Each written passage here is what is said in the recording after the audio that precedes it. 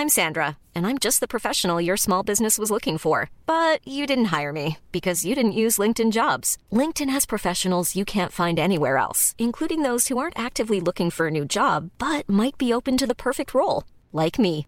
In a given month, over 70% of LinkedIn users don't visit other leading job sites. So if you're not looking on LinkedIn, you'll miss out on great candidates like Sandra. Start hiring professionals like a professional. Post your free job on linkedin.com/people today.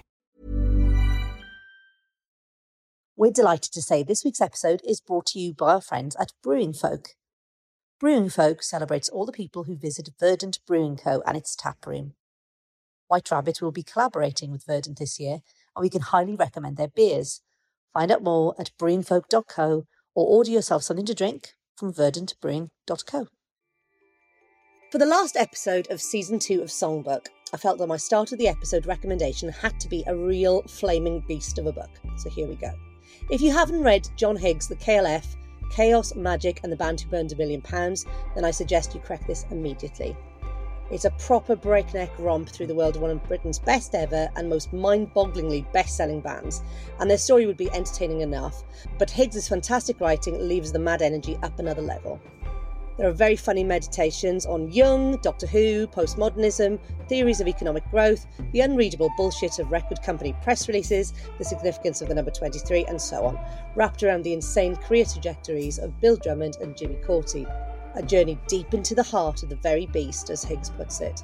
A 10th anniversary edition is coming out soon, published by Weidenfeld and Nicholson. So welcome for the last time this series to Songbook. I'm your host, Jude Rogers, journalist and author of The Sound of Being Human, How Music Shapes Our Lives, published by White Rabbit Books. My guest today is an award-winning novelist, short story and non-fiction writer, whose last few years have been pretty mind-boggling too. But my guest career began in a much less hallowed place, in the muddy, beer-stained trenches of music journalism.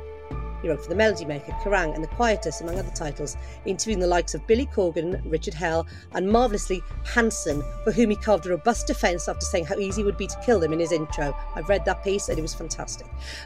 With his time with those modern-day heroes disappearing in the rearview mirror, his latest subject comes from a slightly different period, Lindisfarne in the 8th century. His new novel, Cuddy, an experimental retelling of the story of the hermit St Cuthbert, unofficial patron saint of the north of England, is out now, and it's getting amazing reviews. My guest today is Benjamin Myers, although I like to call you Ben. Hi, Ben. Can I call you Ben, or is that your music journalism moniker? It's only Benjamin when I'm trying to sound dead literary and that. But yeah, thanks for having me. Oh, you're very welcome. Thanks for coming on. We're delighted. So how different is your life now to your days of music journalism, Ben? I want to know. Well, it's calmer, it's more sane, it's more sober. I sleep better hours. Being a sort of published novelist isn't without its stresses and anxieties, but it's a different set of stresses and anxieties to dealing with bands. I was in at the deep end, starting with journalism, and I fairly early on burned myself out quite quickly, to the point where I was having to see a GP when I was about 23 because I was throwing up blood and just in a complete state. And he told me I had to slow down a little bit. So a few years after that, I slowed down a bit. But yeah, the thing about music journalism is that it taught me a discipline that you have to write and you have to believe in what you're writing and you have to stick to deadlines. So I always credit my sort of journalistic days with sort of shaping me as a novelist today, really. And you started in the late 1990s, which was kind of strange time because it was sort of post Britpop, pre the madness of the libertines. Oh, I know you wrote about in the early days as well. What are your favourite memories of those times? Aside from the grim memories of those times that you've just mentioned. It was a really strange time. I started at Melody Maker. I wrote for some local magazines and fanzines from about 1994. And then in 1995, I had a very brief stint.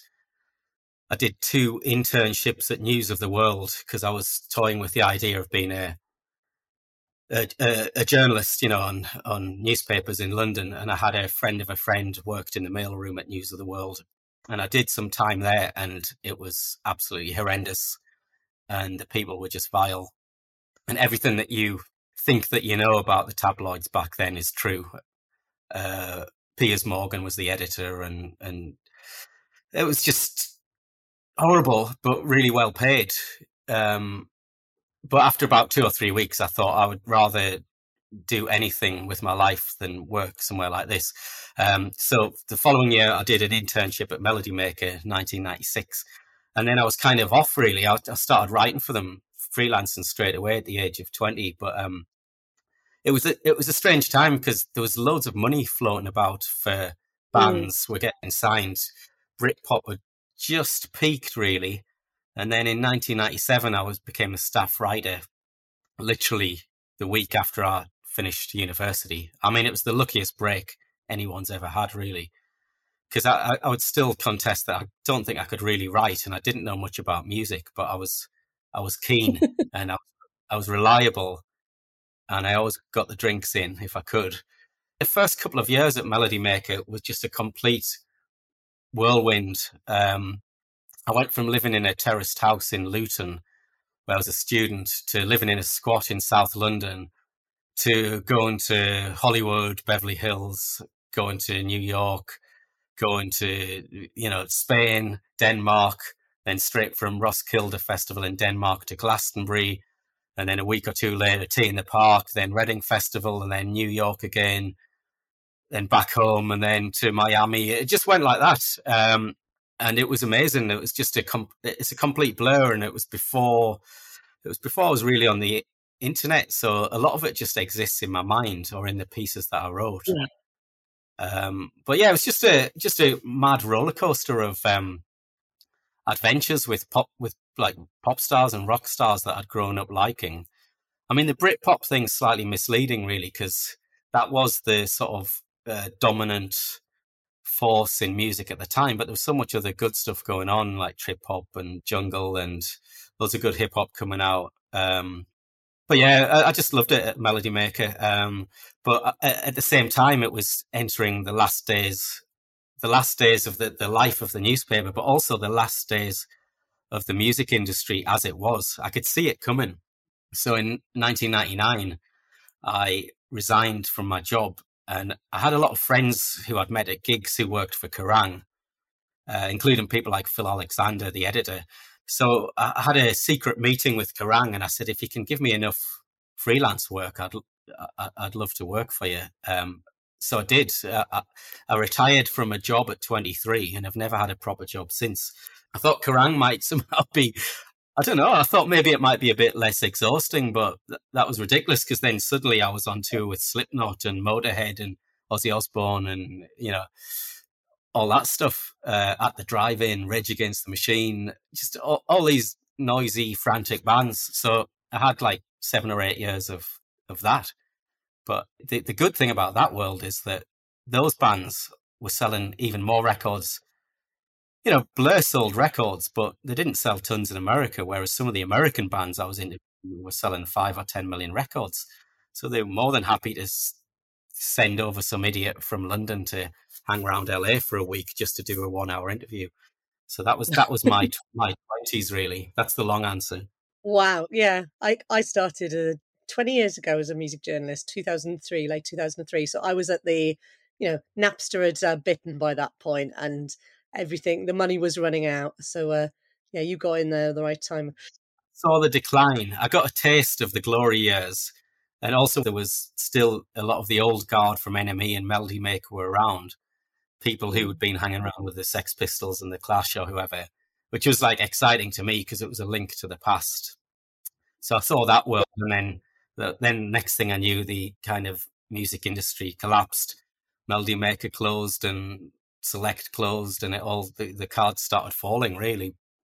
So yeah, I had one foot in both worlds, really. But I was always writing fiction at the same time as well. That was my main goal in life, was to publish novels. Fantastic. And you could have made the sort of transition, as it were, with your first novel, Richard, that came out in 2010, which is about Richie Edwards, the Manic Street Preachers.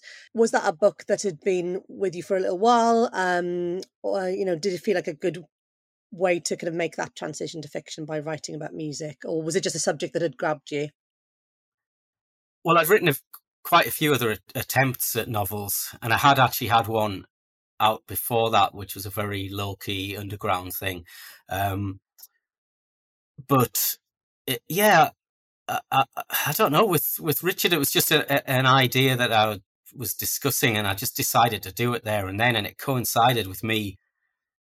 Like, I wrote it, and then I left London, and as soon as I moved back up north, I got this book deal for Richard. So suddenly I was kind of, it's like that thing in The Sopranos or The Godfather or whatever it's from, just when you're out, they pull you back in.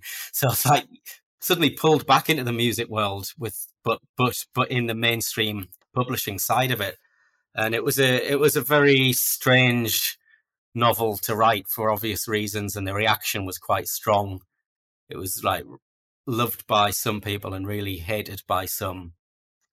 But it was a transitional thing, really. I already had ideas for things that were pure fiction. And I just kept plugging away. And even when I moved back up north, I was still freelancing for people like Mojo and The Quietus and The Guardian and The New Statesman.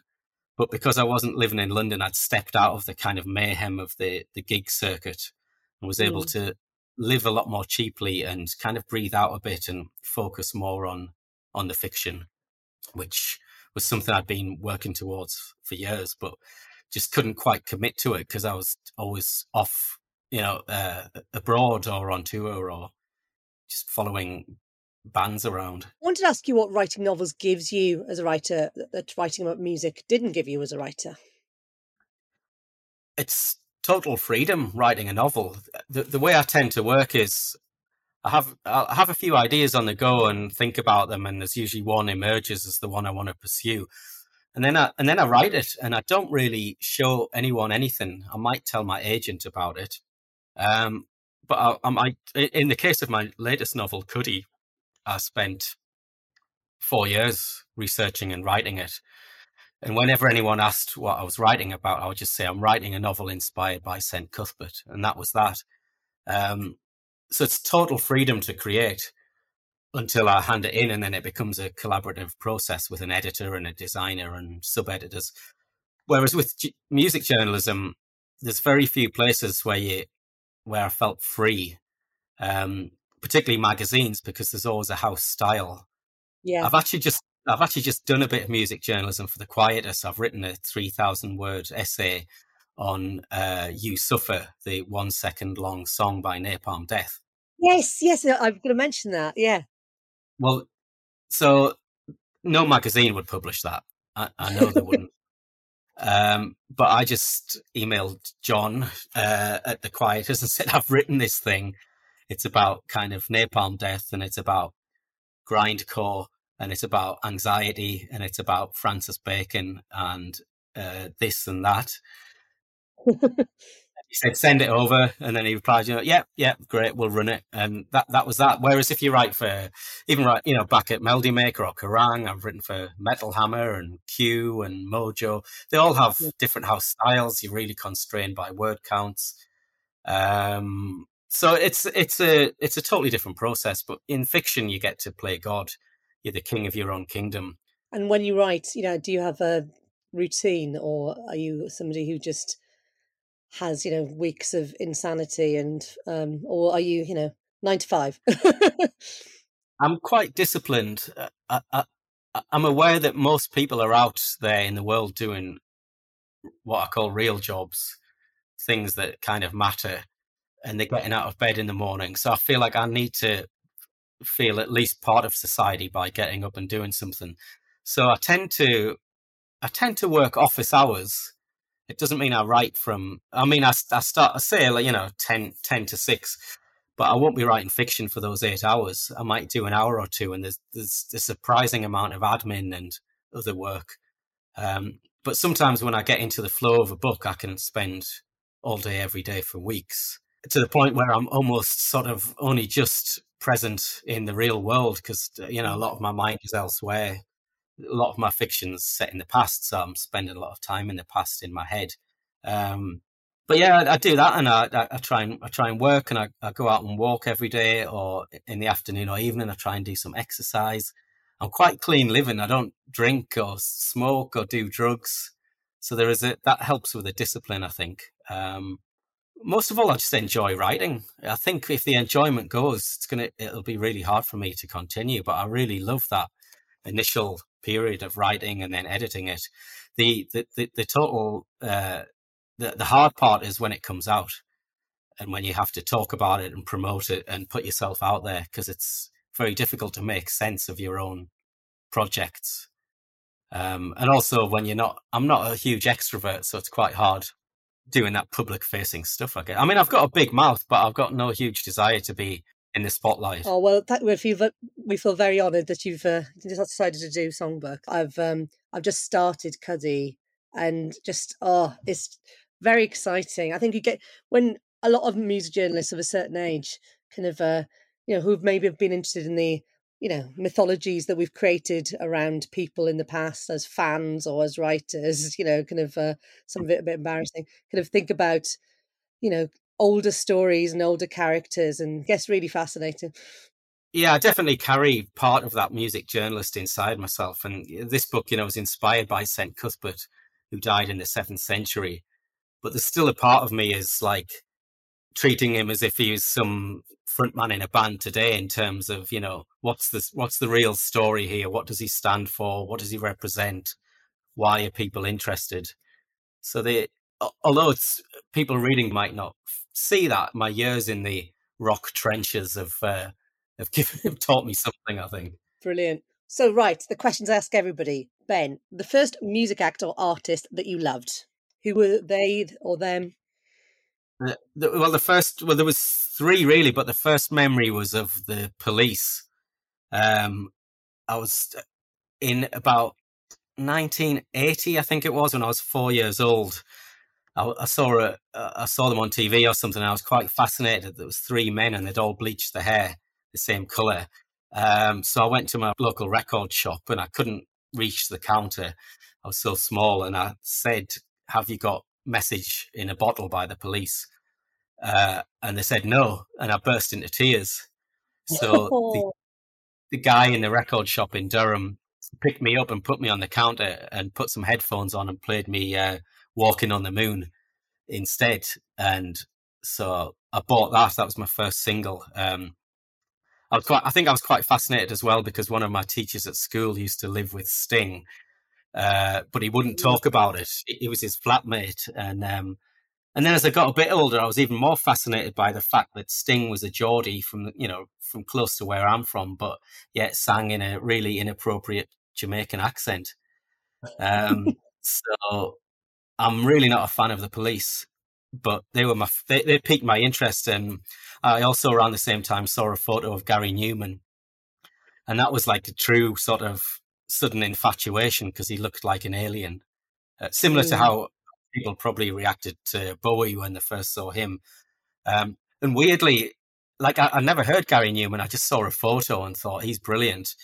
And then I have this thing where in life, I always think I see famous people walking along the street. So I'll be walking along a village in Yorkshire, and I'll say to Adele, my wife, "Oh, look, there's Donald Sutherland." And of course, it's not Donald Sutherland. So it's a bit of a running joke that I always think I see, "Oh, look, there's Phil Collins in Lidl." But we were in Edinburgh recently for my birthday, and we're in a taxi, and we pulled up at the traffic lights, and I just looked to my left and went, "Oh, look, there's Gary Newman in his car." And it was Gary Newman in his car. Shut up. Oh, yeah, it is. And obviously he was in his car, but we didn't sing cars because we're not that crass. So yeah, those were my first pop interests. And also Shaka Khan. I saw her doing her cover version of Prince's "I Feel For You" in about 1984, and that just stirred some sort of desire in me, I think. So those were the 3 trigger points for me in pop music. Oh, brilliant. That is so weird about that thing you have with Adele. Should say Adele Stripe, who's a brilliant writer herself. Who was the first music writer you loved? I'm intrigued to see whether any of your, mentors or any of the writers you knew at the Melody Maker, the older writers, fall into this area? There's never been a faster or easier way to start your weight loss journey than with PlushCare.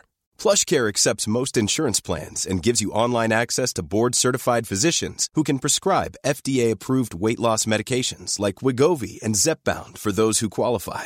Take charge of your health and speak with a board-certified physician about a weight loss plan that's right for you. Get started today at plushcare.com/weight-loss. That's plushcare.com/weight-loss. plushcare.com/weight-loss. Everyone knows therapy is great for solving problems, but getting therapy has its own problems too, like finding the right therapist, fitting into their schedule, and of course, the cost. Well, BetterHelp can solve those problems.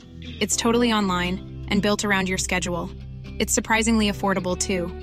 Connect with a credentialed therapist by phone, video, or online chat, all from the comfort of your home. Visit BetterHelp.com to learn more and save 10% on your first month. That's BetterHelp, H-E-L-P. Yeah, it was music press for me rather than music books. When I was a kid, I read my sister's copies of Just 17, which wasn't a music mag, but it was kind of an insight into the teen world. And then I was reading my brother's copy of Kerrang! Although Kerrang! Was probably more about the personalities of the rock stars rather than the writers, I would say. So then at the start of the 90s, I got into NME and Melody Maker. And I think reading Everett True writing about grunge was quite interesting and exciting to me, because I realized that he decided fairly early on that he was going to insert himself into every story. And whenever he interviewed a band who were a bit boring, and as you and I both know, Jude, a lot of bands can be quite boring. And it's a task, it's the journalist's task to make them interesting. So I think Everett encountered some boring bands and decided to write about himself instead, which was really frustrating and annoying sometimes, but it was also quite thrilling because it opened up the possibilities of music writing to me. And he wasn't the first person to do that. I think Lester Bangs and people like that were doing it. So yeah, Everett's writing, and he was very generous and kind to me when I was a work experience lad a few years later. And it was the time of Caitlin Moran, Simon Price, David Stubbs. These were all at Melody Maker. And there was a writer called Carol Clerk who was the news editor.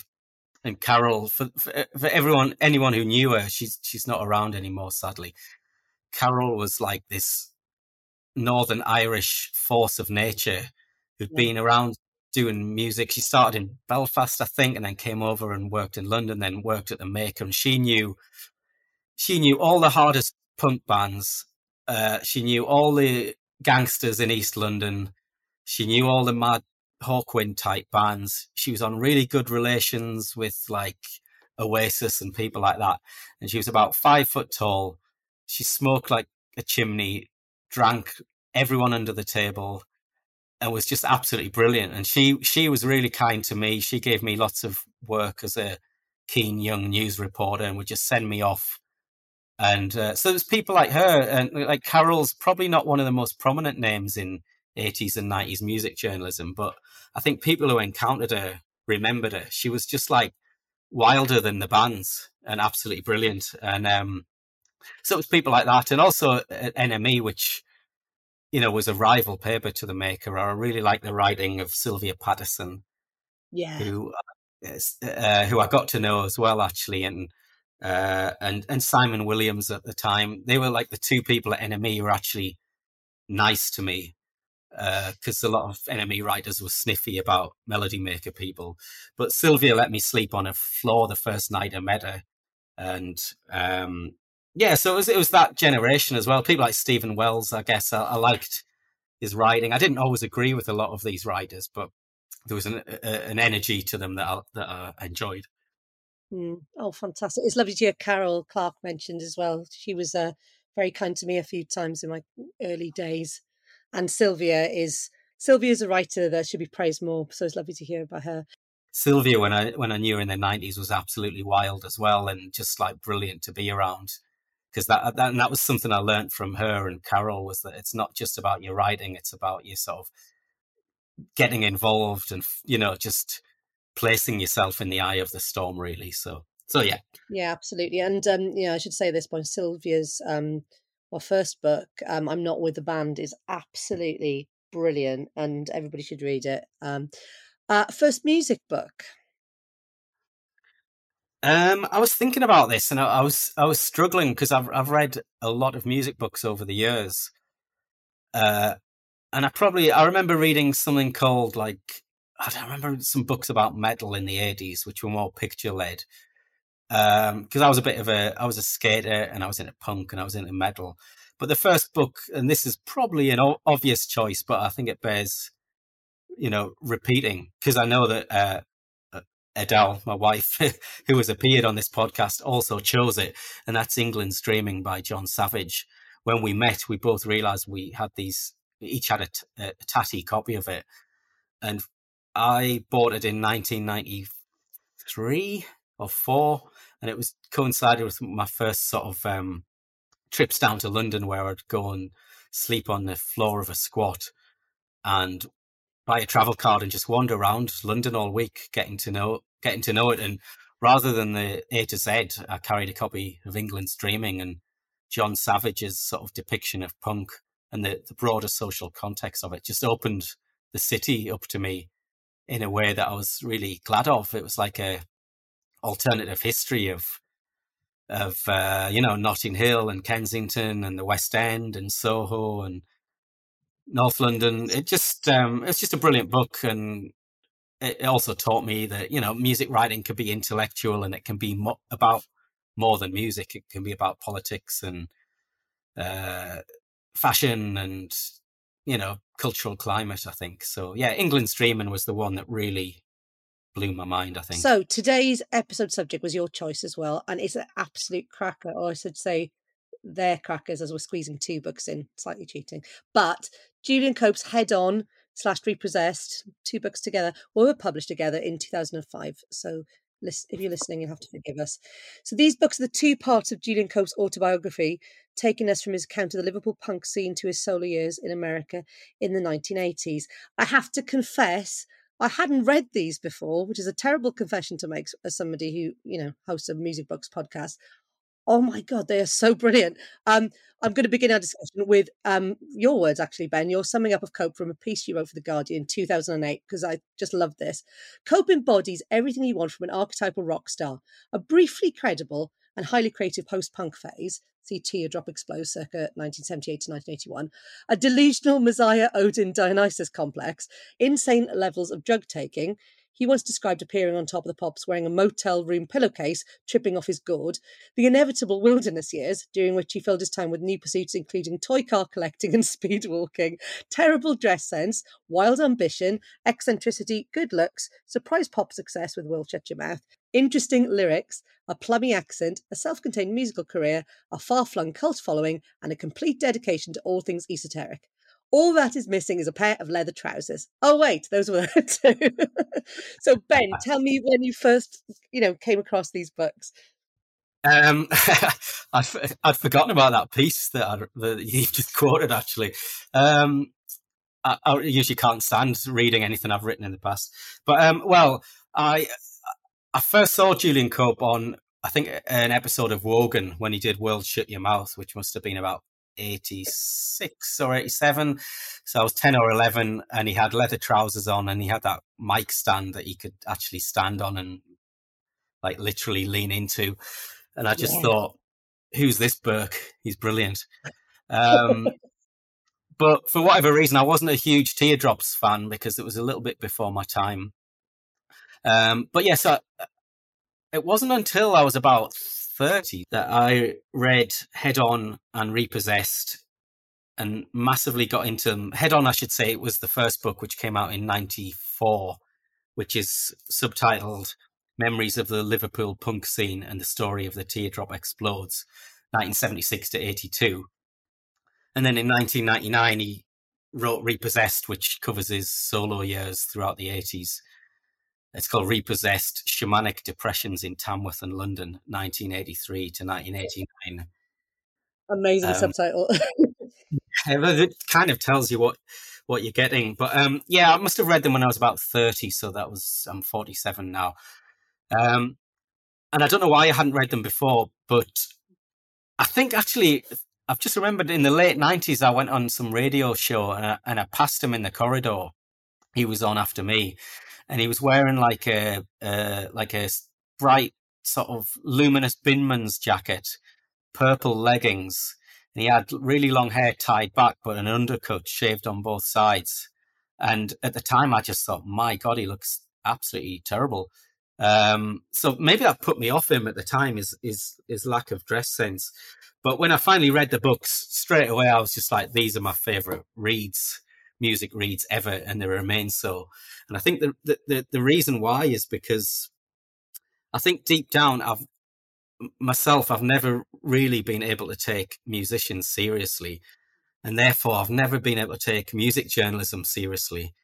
Mhm. Like my angle was that I was always interested in the people making the music more than I was the music. And some people, like hardcore music fans, might get offended by that, but I just wanted to know about these people and why they were living the lives they lived. And some of my favorite stories or interviews are with either people who have been massive successes or people who've been like glorious failures. Some of the failures are the best stories. And I realized in Head On that Julian Cope has this, he understands implicitly the absurdity of rock and roll and the idiocy of the pop star as an iconic figure. So he can laugh at himself, but at the same time, and that's quite a rare ability to laugh at yourself. But at the same time, he's also really pompous, and he displays the archetypal symptoms of the egotistical frontman. Despite he would probably disagree, but it's evident in his books. So on the one hand, he's really funny, and there's no bigger sort of fool, and he is like a fool. He's like a court jester. There's no bigger fool in his books than himself, but he never apologizes for that. And in fact, in the second book, Repossessed, he cranks that sort of egotism up to new levels. So, I've read a lot of books by musicians, and they often leave out the dirt or they leave out anything that makes them look too bad, whereas he did not leave anything out. And the other factor about these books is that he starts out as a Puritan. There's a little section I marked here where in 1979, he walked into the rehearsal room, and a couple of the teardrops were sharing a joint, and he got really angry. He said, "Hey man, what's that? That's a fucking joint. That's a fucking hippie joint, you bloody hippie. Fucking hell. I mean, fuck." And a few pages later, he's dropping acid for the next 10 years. And at one point, he was taking LSD every day. So he went from puritanical streak to being the most off his head guy in Britain in the early 80s, I think. So, these books have a lot going for them.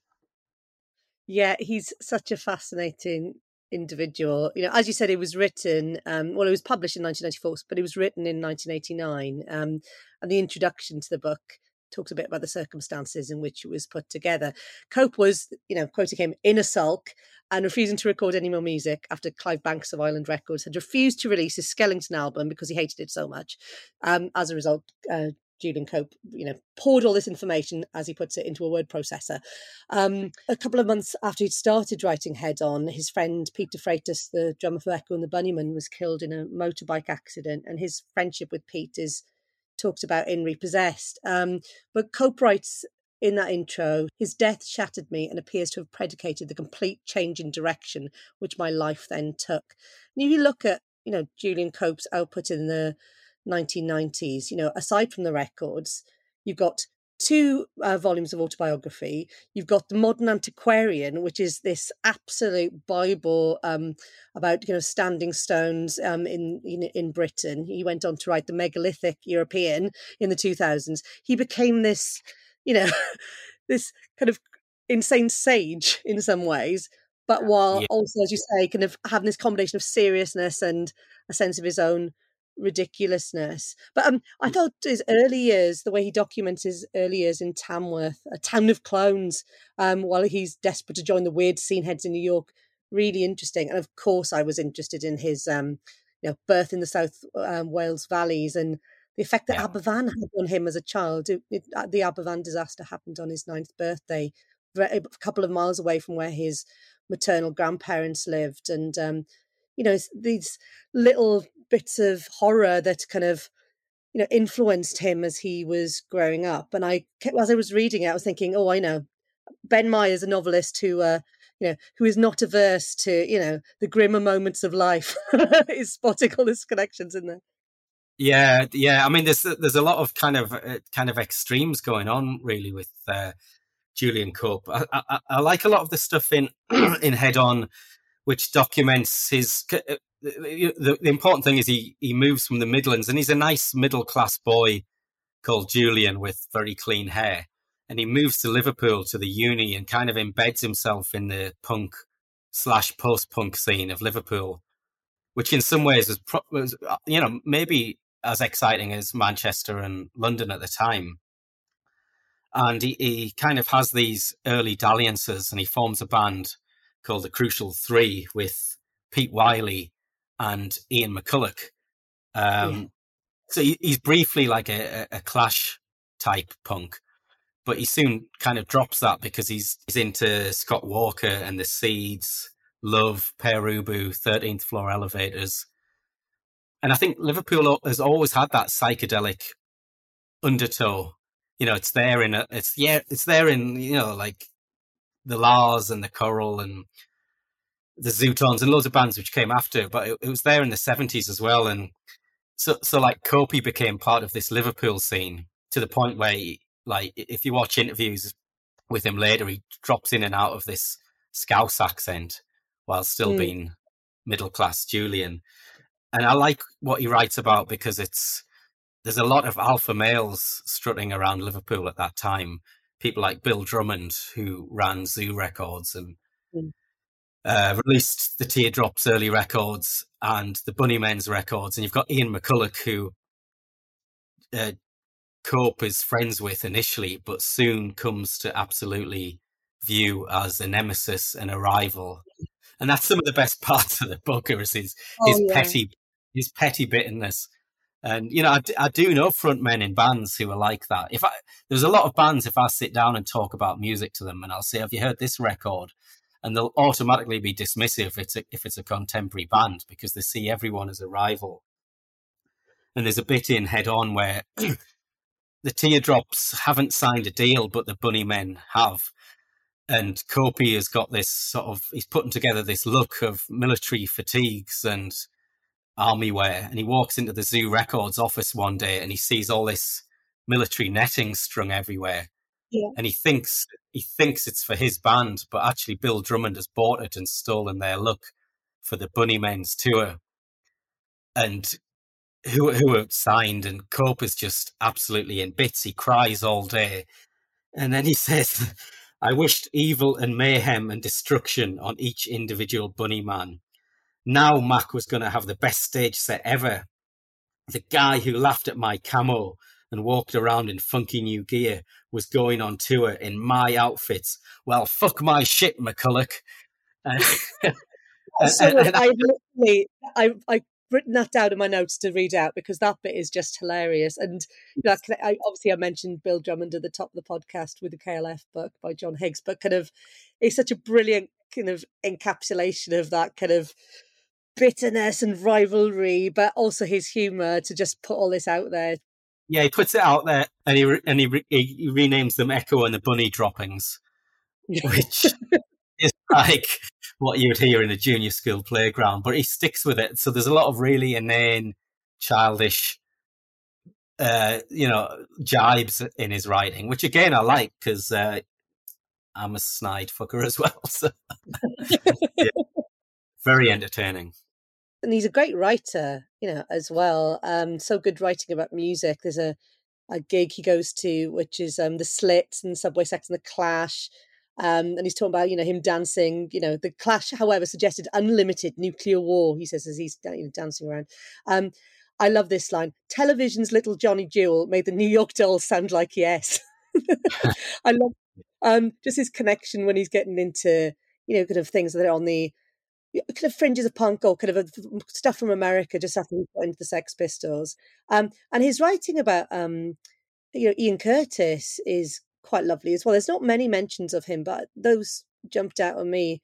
He talks Yeah. about Curtis having this deep, sad Iggy Pop lament quality when he sang, but he spoke in the most gentle, high-pitched Manchester accent. These little lines that kind of reveal so much about different people. And, the moment when, he finds out, Ian Curtis is dead, he's on stage, and it's kind of a very brief moment in the book, but just his little insight into, how closely linked, those worlds were, obviously people on touring circuits, different managers being in touch with people, That stuff really stands up as well, actually. For a book that was written in the 80s, I would say that a lot of his reference points are still quite right on today, if you know what I mean. Like, one of the few contemporary bands he likes other than Joy Division is The Fall. Yeah. And he despises U2. I saw an interview where he's asked, what is your idea of hell? And he just said U2 on a loop. So, a lot of his references I would agree with, and they haven't dated. Like, the stuff he liked and championed then, history has shown is the good stuff, really. So for all his sort of tomfoolery and clownishness, he does have he has good taste, and his writing, as you say, about music is really good. It's better than a lot of music critics, I would say. Yeah, definitely. A few insights from his early life as well that are just brilliant. When he's been, basically bullied after being Oliver in the school play, which I love that, little insight. And these, awful blokes, saying, Oliver, give us a kiss. And he does give them a kiss. And that's something that kind of absolutely changes the way he thinks about the world. And he doesn't give a shit about being bullied anymore, about his, him being this, boy with a lovely accent called Julian, who, has elements of camp about him. And he talks about having blinding flashes as a young person. There was an instance when something you'd always accept as a world truth is suddenly revealed as being false. He really captures, being young. There's lots of girls, there's lots of sex, and how that's written about. Some of this stuff, it probably wouldn't, pass muster today, some of it, but I thought it was brilliant. It's kind of completely honest about, those early experiences you might have, and kind of when you're young and days feel like they go on forever, and obviously, the nights end at, 10 in the morning. There's just so much of that kind of brings that alive, and you get a sense of the person behind, the guy who eventually ends up, on top of the pops, which seems kind of quite crazy. Yeah, and I would urge anyone listening to this to look up some of the clips on YouTube. It's all there.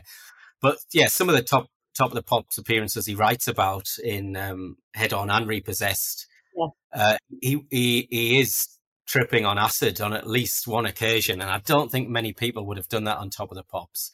And I think, as I mentioned in the piece that you quoted that did for The Guardian, he was in a hotel room before Top of the Pops, and he had nothing to wear, so he took the pillowcase off the pillow, cut 2 holes for the arms in it, and wore it. And looked really terrible, but still did it. And there's also something which you and I discussed sort of off air. There's an amazing interview on a program called Star Test.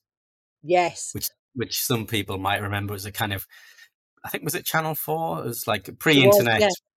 And he's on there in 1989, where the setup is basically, someone is interviewed by a screen or a computer. They get to choose the categories, and they sort of ask these questions quite robotically. But he is brilliant on it. I mean, he's gurning and he has all these strange mannerisms, and I would say he's definitely on something. But yet he's articulate and he's interesting and he's original and he's quite adorable, really. He's like a bouncy puppy dog. It's very hard to truly dislike him, even when he's being a complete idiot to other people. And and there's definitely some of that in Repossessed, where he goes through a lot of musicians and treats his manager badly, and record deals come and go, but he also makes some interesting decisions. You know, in the early 80s, the Teardrops and the Bunnymen, they were contemporaries really of U2.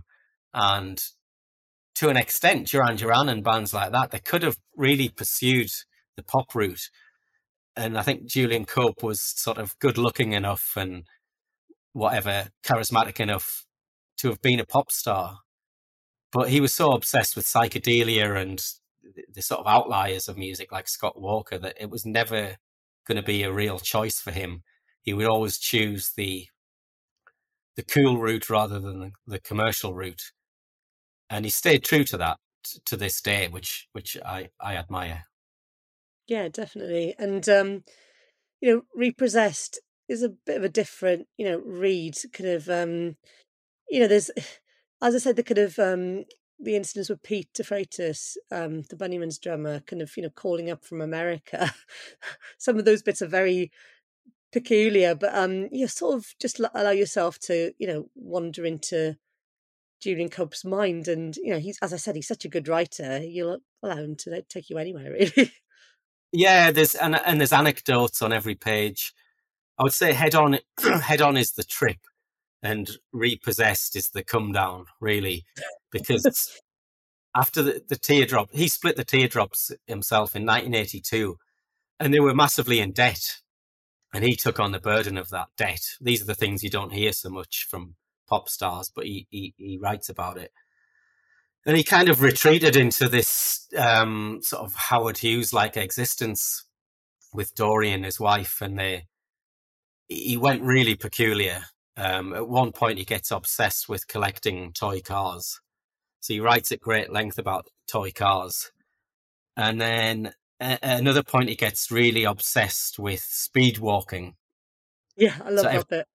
He's back at Tamworth in the Midlands where he grew up, the burnt out rock star. And part of his sort of him rebuilding himself is that he gets into speed walking every night round the village, and the perimeter gets bigger and bigger. And I've just got images of the locals or farmers or whatever out and seeing this tall, lolloping, mad guy in his leather trousers speed walking around the village every night. So he has these real sort of fads and obsessions, which again I can kind of relate to because I get into one thing for 6 months and I do it all the time and then I drop it. I guess it's addictive behavior. So I can kind of relate to him. He's like, he's sick of music, sick of bands. So he got into toy cars instead, but he was in a bad way. He was barricading himself in the house and couldn't answer the door because he was so paranoid. But then gradually he comes out of it and actually has some solo hits, which are a bigger success than the Teardrops. And that's all documented in Repossessed, really. Yeah. In fine detail. I hope he's kept up the speed walking. I have to say, I know he lives in Wiltshire now, and a couple of years ago went with some friends on your classic trip to the Long Barrows and the Stone Circles and everything, and we did try and work out where Julian Cope's house was, but we couldn't find it. If we'd seen him speed walking, that would have made our trip. I think that would have been brilliant. Yeah. I mean, I've seen him a few times over the years play, and it was kind of everything I hoped him to be. I mean, he was dressed, it's more his latter day sort of Hell's Angel, Viking warrior sort of look with sort of elbow length leather gloves, big peaked hat, like a sort of biker Viking without a bike or a boat. And still pretty out there, but, he can still write. And I like the trajectory of someone who's just gone, probably at the age of about 25, gone, nah, I'm not doing this. I'm not Spandau Ballet. I am a Neolithic antiquarian scholar. I'm going to pursue that for a few years. And he did, and he did it really well. And the modern antiquarians, like a Bible in our house, we go and visit a lot of the locations he's written about. So thank you, Julian. Yeah, that is a book that I don't have, and I obviously look for it a lot, but it is very expensive these days when it turns up. He also has written lots of other great things. Krautrock Sampler was an absolute Bible I remember a house I had with an old boyfriend in the early 2000s. We could quote bits to each other, just nuts. Compendium, which came out kind of about 10 years ago now, is fantastic. You know, he's written lots of fantastic things, and obviously he's still releasing music when he fancies it. But you know, probably just spending a lot of time, you know, communing with Mother Earth. I do It's wonder definitely- about the kind of long-term effects of doing acid every day. I mean, you can if people go and watch the Star Test interview, I think you can see the effects of it. So I just wonder how he is now, and I hope he's doing well. But you know, he's done some amazing books, and he's done some really interesting solo records. Yes, And not everything he puts out is necessarily good, but if it's not good, it at least makes me laugh. Even just some of the song titles and album titles, and he's a man on a mission. He's a unique English eccentric, and we always need more of them. yeah, definitely. Which albums would you recommend? What solo ones or? Yeah. Well, just there's a few. I'm the world's worst music journalist because most of my favorite albums are best ofs. If you say what's your favorite Velvet Underground, it'll be the best of the Velvet Underground. But there's a few good starting points. There's like Island Records did some sort of collected works of the Teardrops, who because they were a little bit hit and miss as a band, but their good stuff is really good, and some of their Peel session stuff was really good. A lot of Cope's late 80s records I like. They're kind of a bit dated on the production, but there's some real sort of psychedelic pop melodies in there. And this was the time when he was getting in the charts and sort of co-headlining Reading Festival.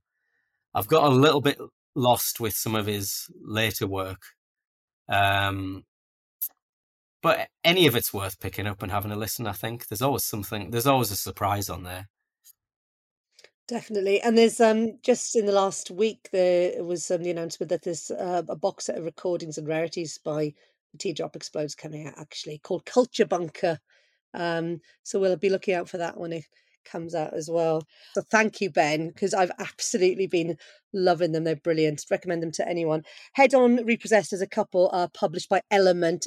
So as we move to the end of the podcast, do you have any recommendations for other books, Ben? Yeah, I've got a pile here. Actually, I might just mention a couple. I thought I would mention things that probably haven't made it onto the podcast or listeners may not know about.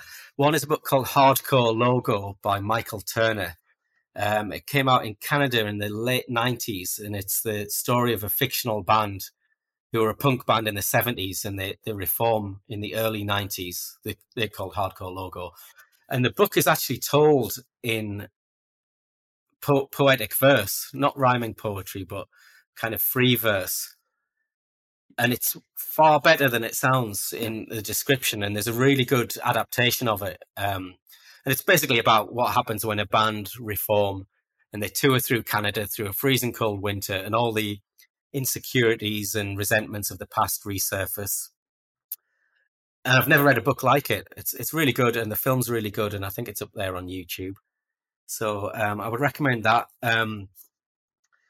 About 20 years ago, I was bought a book by a friend called The Truth About Rock Music by Dr. Hugh Pyle.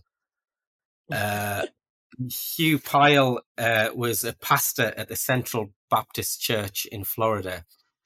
And it's basically a sort of manifesto against everything that's wrong with rock music. This is like brilliant. a real 80s PMRC era. It's full of Bible quotes, and it's full of rants about how satanic Kiss and Cheap Trick and Motley Crue are. And Alice Cooper. And it's a really fun read about a guy that just shows you the power of rock music to really disturb the straights, man. So that's a good book. I just recently read a book called Muse Odalisque Handmaiden. The subtitle, A Girl's Life in the Incredible String Band by Rose Simpson. And I'm really fascinated with the Incredible String Band, and I'm fascinated with that folk rock period, but also the role of women in folk music, which has just been massively written out of the history books, I think. People like Beverly Martin and Yeah. Linda Thompson, Sandy Denny. But Rose Simpson kind of wandered into the Incredible String Band as ostensibly as a girlfriend. And she wasn't a musician, but she ended up playing bass, and she toured and she played Woodstock. And she's written this brilliant, frank book about what it was like to be a woman at that time. And also, the other three members of the Incredible String Band all become Scientologists in the early 70s, and she didn't. And she's really kind of rightfully scathing of them kind of losing themselves in this religious cult. And that was published just a couple of years ago by the excellent indie publisher Strange Attractor. So yeah, Muse Odalisque Handmaiden, I would recommend. And I'm also a big fan, finally, of Get in the Van by Henry Rollins, which is his Black Flag tour journals. It's a beautiful book with loads of photographs, and it just really shows you what it was like to tour in a band in the early 80s in America, before that established kind of alternative circuit was there. This was like the sort of foundations were being laid for Dinosaur Jr. and Nirvana and everything, Pixies and Sonic Youth, but this is like the beginning of that, the drudgery, the poverty, the violence, the cynicism, and all told through Henry Rollins's kind of uncompromising but quite poetic prose. So that's another personal favourite. Oh, fantastic. What a selection of books. Oh, I love Henry Rollins. One of my favourite interviewees ever. Really lovely guy. Kind of He terrifying, but lovely. Yeah. Yeah. It's funny how the most terrifying interviewees are also very lovely people. Mark Lanigan, it was very lovely. I really want to, I think I'm going to have to try and borrow that book about the crazed pastor. I've got a couple of books like that I've picked up over the years in secondhand shops, how rock and roll is the devil's work, etc., made by little printing presses. And I love all that stuff. Thank you so much for those books. And finally, this is the part of the podcast where we ask our guests for their book song. Now, we've got an amazing playlist of these. This is a song inspired by a work of literature or a writer. Interpret it as you will. What have you got for us, Ben? Well, I kind of found myself harking back to my teenage years, and I scribbled down a list and I ran through a few ideas and then discarded them. The first one was going to be Motorcycle Emptiness by the Manics, which is inspired by Rumblefish, the book by S.E. Hinton, which was a film. But I didn't go for that. And then I thought Pet Sematary by the Ramones, Stephen King book. And then I thought, no, Killing an Arab by The Cure, but that's already been chosen. And then I discovered, I did what your former guest Leah Saudi from Fat White Family did, which was Google songs inspired by books. And I learned that everybody, well, I was a blank. So I learned that Everybody's Happy Nowadays by Buzzcocks takes its title from Brave New World by Aldous Huxley. But I've got two choices, and I thought I'd let you choose which one you want on the song playlist. The first is Absolute Beginners by Bowie, because I love that novel by Colin McInnes, and it was something I read alongside England's Dreaming as a teenager, and it just made me want to move to London, which I did. And I've also chosen something that might stand out on the playlist, but it's One by Metallica, which is inspired by a book called Johnny Get Your Gun, which is about a war veteran who basically is severely injured. And anyone who's seen the video for One, it's a very haunting song and video. He's basically a disembodied head trapped in his own mind. And I'm not a huge Metallica fan, but I think they kind of defined something in the 80s, this thrash metal. And I have a friend, another music journalist called Simon Young, who's the same age as me, getting into his late 40s. And he has been traumatized by that video since he was about 13. And he still references it most weeks. Just the sheer horror of the song and the video psychologically did something to him. So I wanted to disturb him one more time by mentioning it. So my choice would be the cool one, Absolute Beginners, or the kind of frantic thrash metal one would be One by Metallica.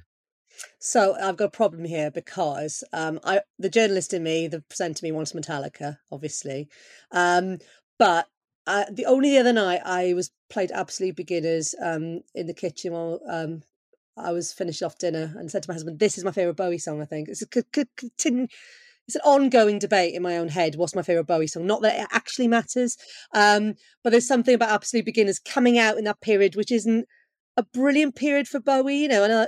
But he writes this song that is just the perfect song. I wish it was the first song at our wedding, but it wasn't. There we are.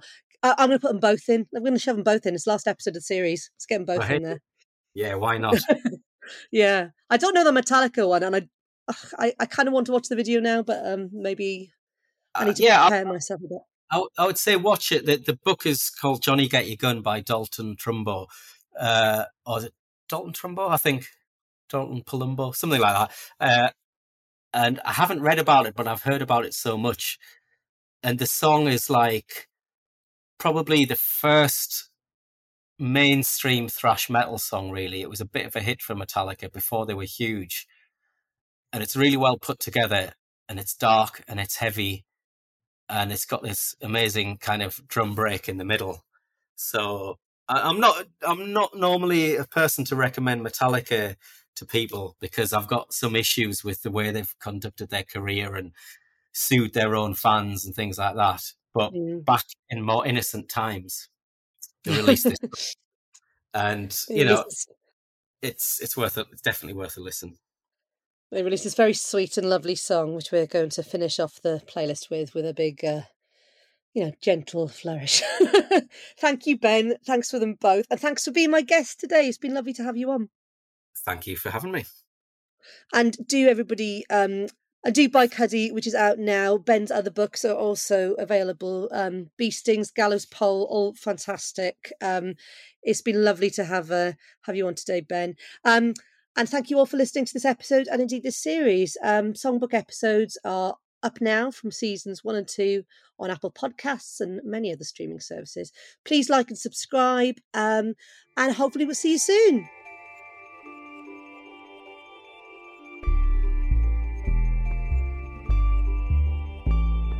This has been a White Rabbit and Carmelite Studios production, presented and written by Jude Rogers.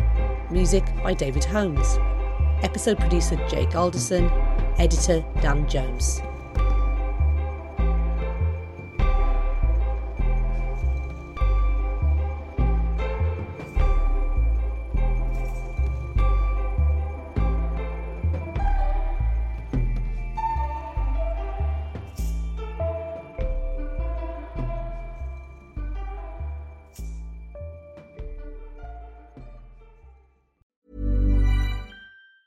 Planning for your next trip? Elevate your travel style with Quince. Quince has all the jet-setting essentials you'll want for your next getaway, like European linen, premium luggage options, buttery soft Italian leather bags, and so much more. And is all priced at 50 to 80% less than similar brands. Plus, Quince only works with factories that use safe and ethical manufacturing practices. Pack your bags with high-quality essentials you'll be wearing for vacations to come with Quince. Go to quince.com/pack for free shipping and 365-day returns.